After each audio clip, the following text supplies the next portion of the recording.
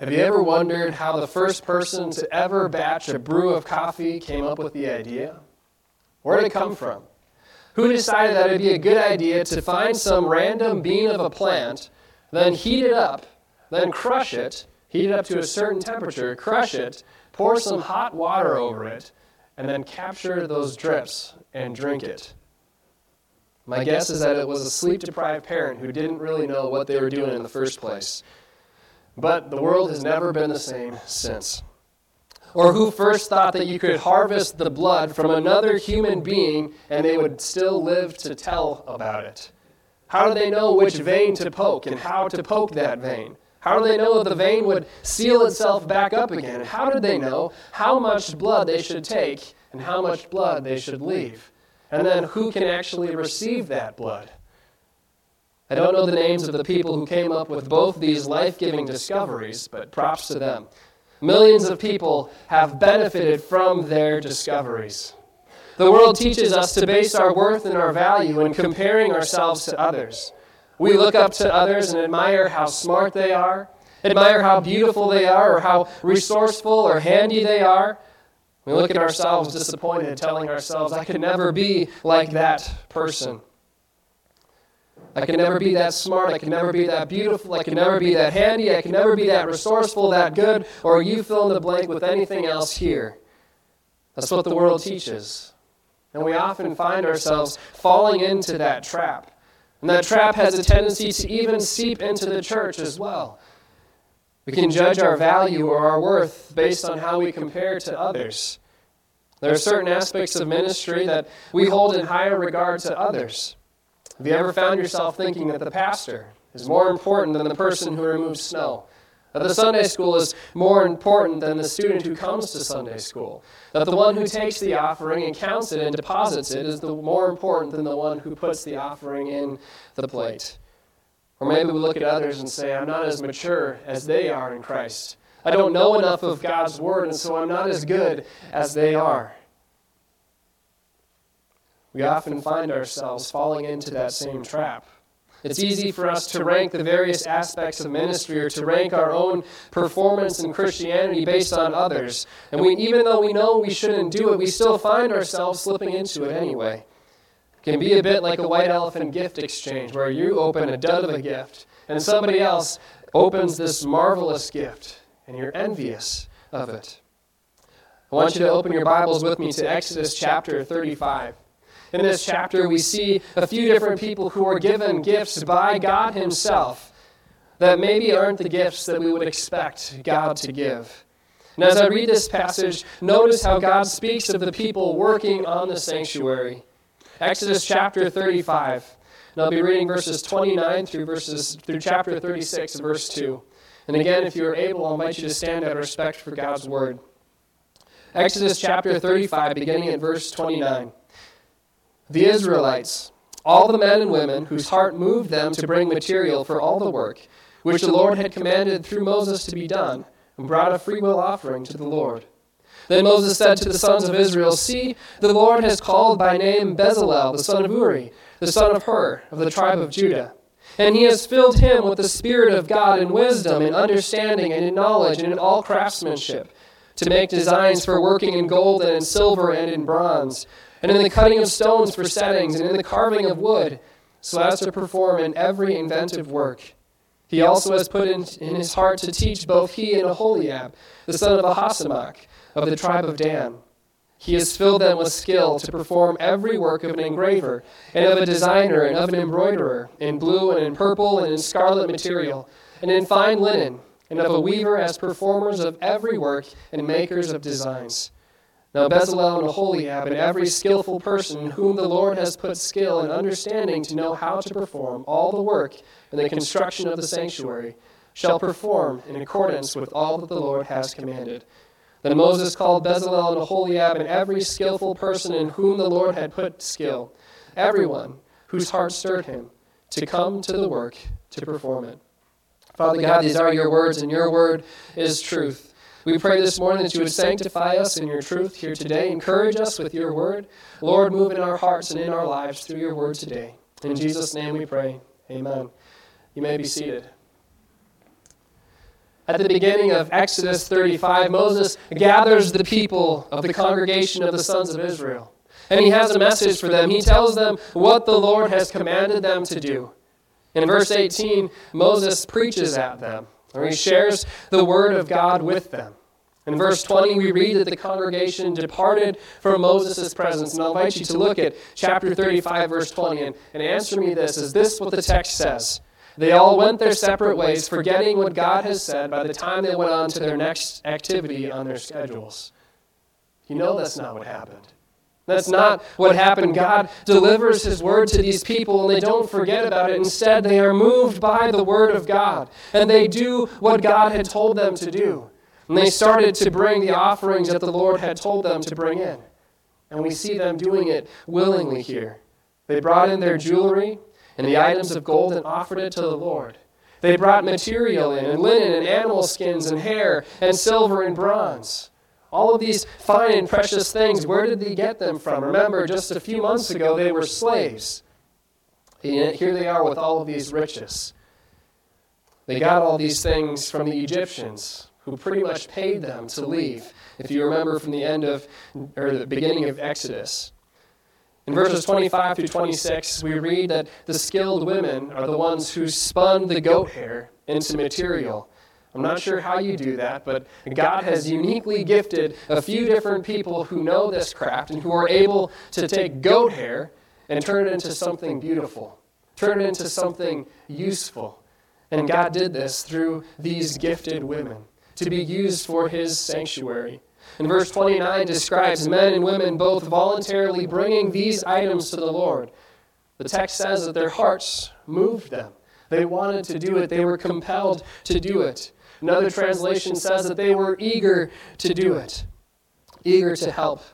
Nobody was forced into the job, but they voluntarily did it because they wanted to, because they desired to do it. They wanted to serve the Lord in that way. And so they served. They served the Lord, and they offered to him the fruits of their labor. They offered to him the riches and valuables that they had, and they brought them before the Lord. The question comes, how did these individuals know what to do? How did they know what exactly they were supposed to bring in and what they could keep for themselves? Putting it simply, they were told. Moses shared the word of the Lord with them, and the Lord moved in their hearts and gave them the desire to give of their time, to give of their talents, to give of even their possessions. And we notice here that everyone isn't doing the same thing. Not everyone is spinning the goat hair. Not everyone is bringing the precious jewels. Not everyone is bringing the gold. The skilled women spun, the rulers brought the precious stones, and each person brought what the Lord moved in their hearts to bring. And again, all of this is done freely and willingly to the Lord because the Lord, through his word, is moving in their hearts. The next couple of verses, we're introduced to two special people, Bezalel and Aholiab. Quick raise of hands. Who here ever remembered hearing about them or learning about these people? It's kind of what I thought. I don't remember that either. It's not a Sunday school lesson. That's one of the first ones that we're taught. But these people are written down, they're named in Scripture, and they are important for us to learn. And so we look at them.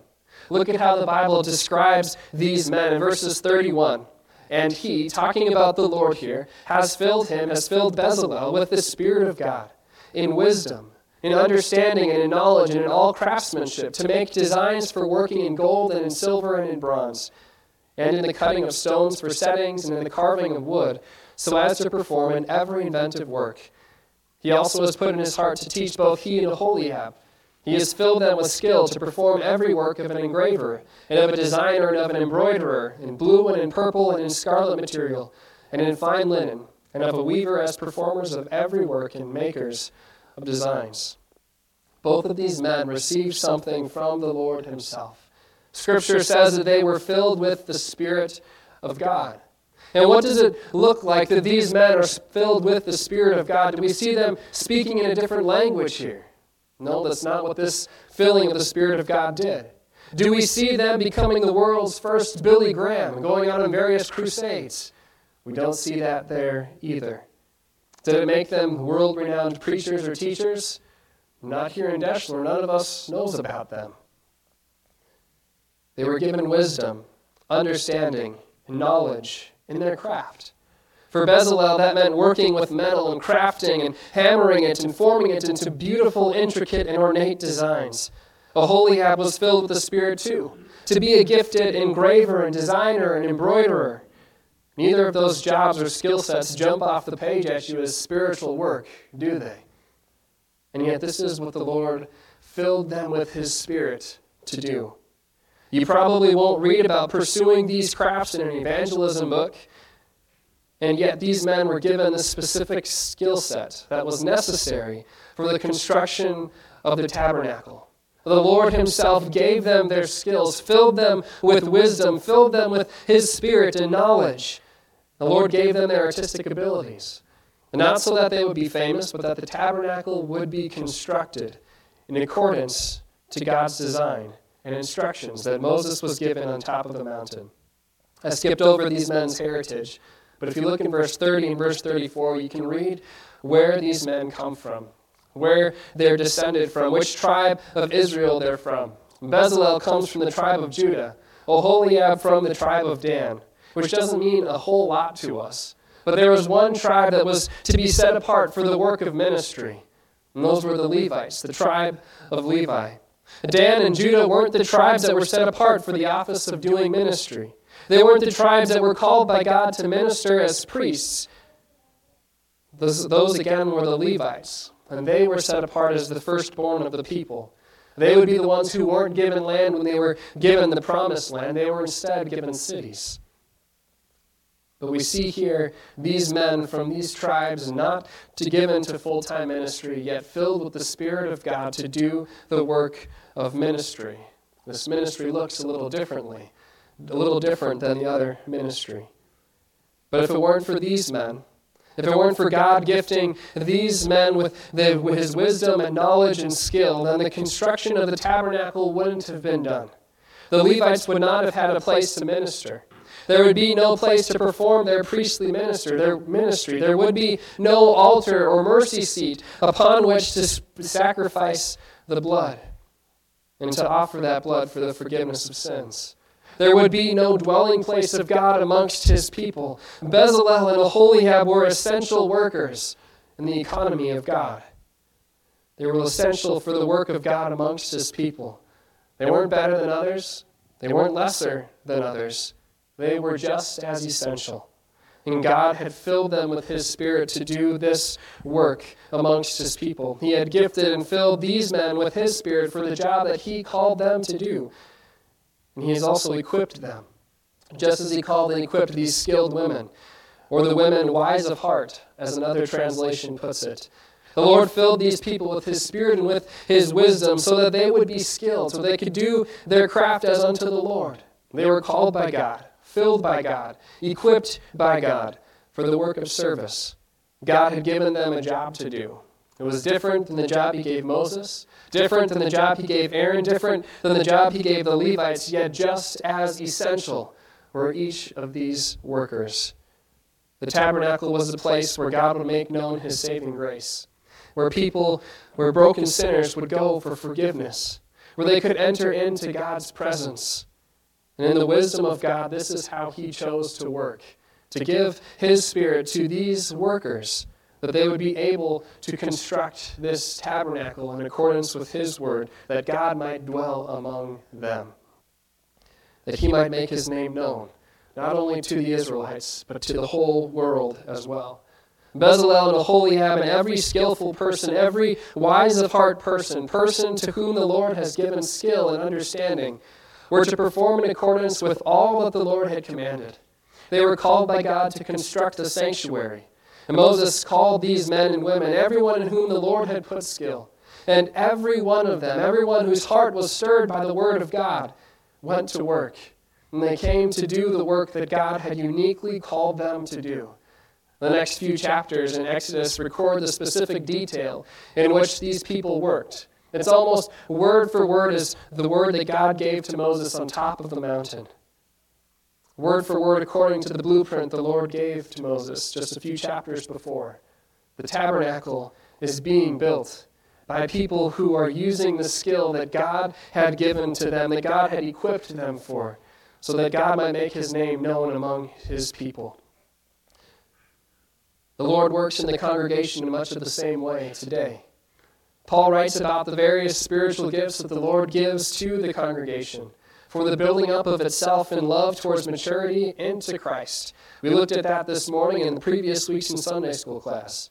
Every believer, everyone who has received Christ, who has been baptized into Christ in the name of the Father, Son, and Holy Spirit, has received the Holy Spirit and is filled with the Holy Spirit.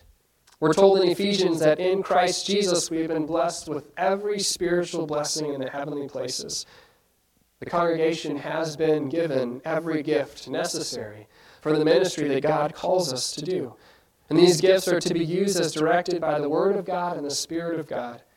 And we lack nothing. Even in a congregation of this size this morning, we lack nothing. And God has gifted and equipped us for the work of ministry. Think about that for a second. Every believer in this congregation has been given a gift. And every gift is different. Who are the Aholiabs here in this congregation?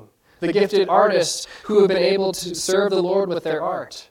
Who are the different Bezalels who are skilled in metal fabrication or construction and various handyman jobs that the Lord uses and works through? Who are the gifted teachers and evangelists, the organizers and the administrators, people with the gift for hospitality and for reaching out? Each gift is different. And God has given this congregation gifts to be used for the furthering of His kingdom. Perhaps each of these things aren't the first things that come to your mind when you think of spiritual gifts or the work of ministry that God has called you for, or that God has uniquely gifted and equipped you for. And by all authority in heaven and on earth, He has given to you His Spirit, and He has given to you skills and abilities that nobody else has. It's a privilege that every believer has been given.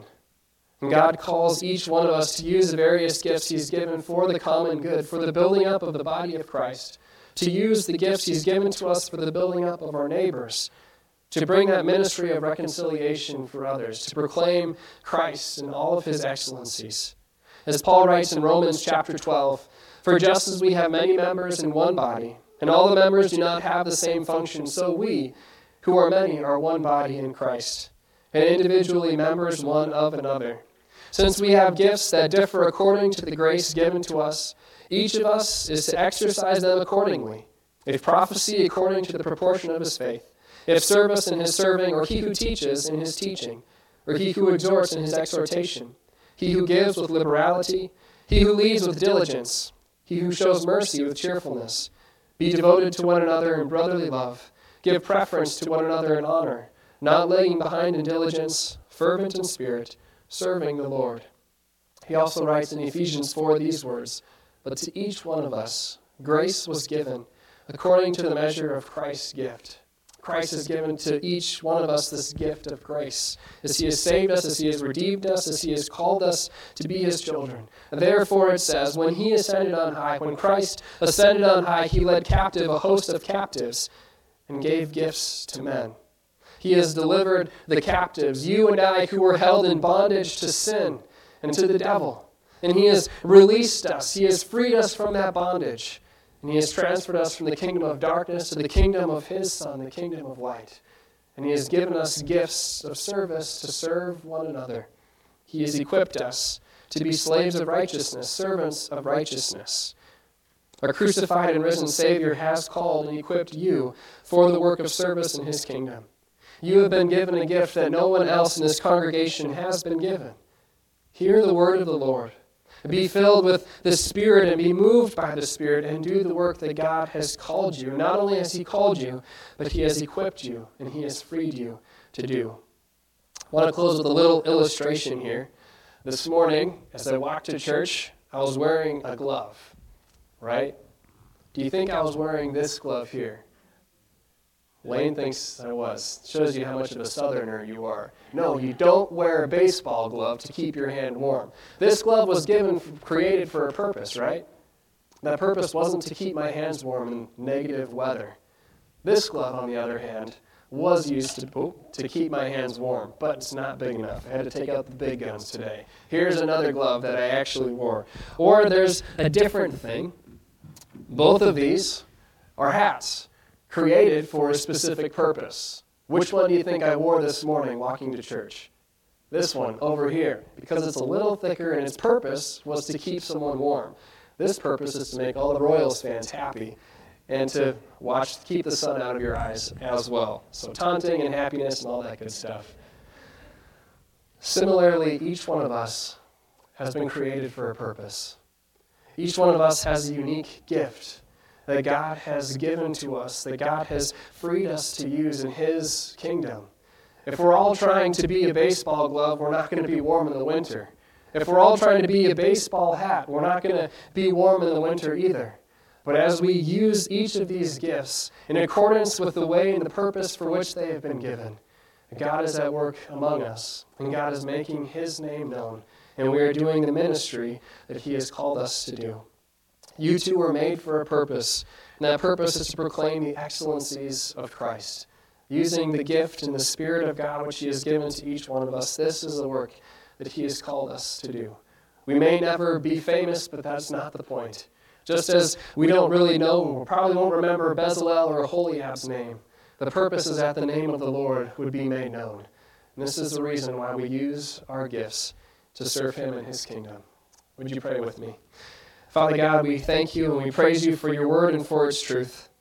Thank You, God, that You work through Your word, and through Your word You call us, You equip us, You release us into service. Father, through Your word You save us as well. We praise You for that.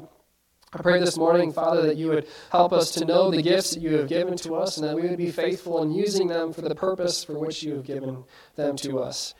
Father, we pray that we be an encouragement to one another. We pray, Lord, that we would be working for Your kingdom, not for our kingdom, not for our own name's sake, but, Father, that people would come to know You and what You have done. And that as they see us working with the skills with which You have given to us, Lord, that they would see You at work in us fallen, poor, miserable sinners. Thank You, Father, for giving us Your Spirit. Thank You, Father, for giving us gifts of grace to be used in Your service. And thank You, Father, for calling us and equipping us to be on Your team and to serve You. All these things we pray in Jesus' name. Amen.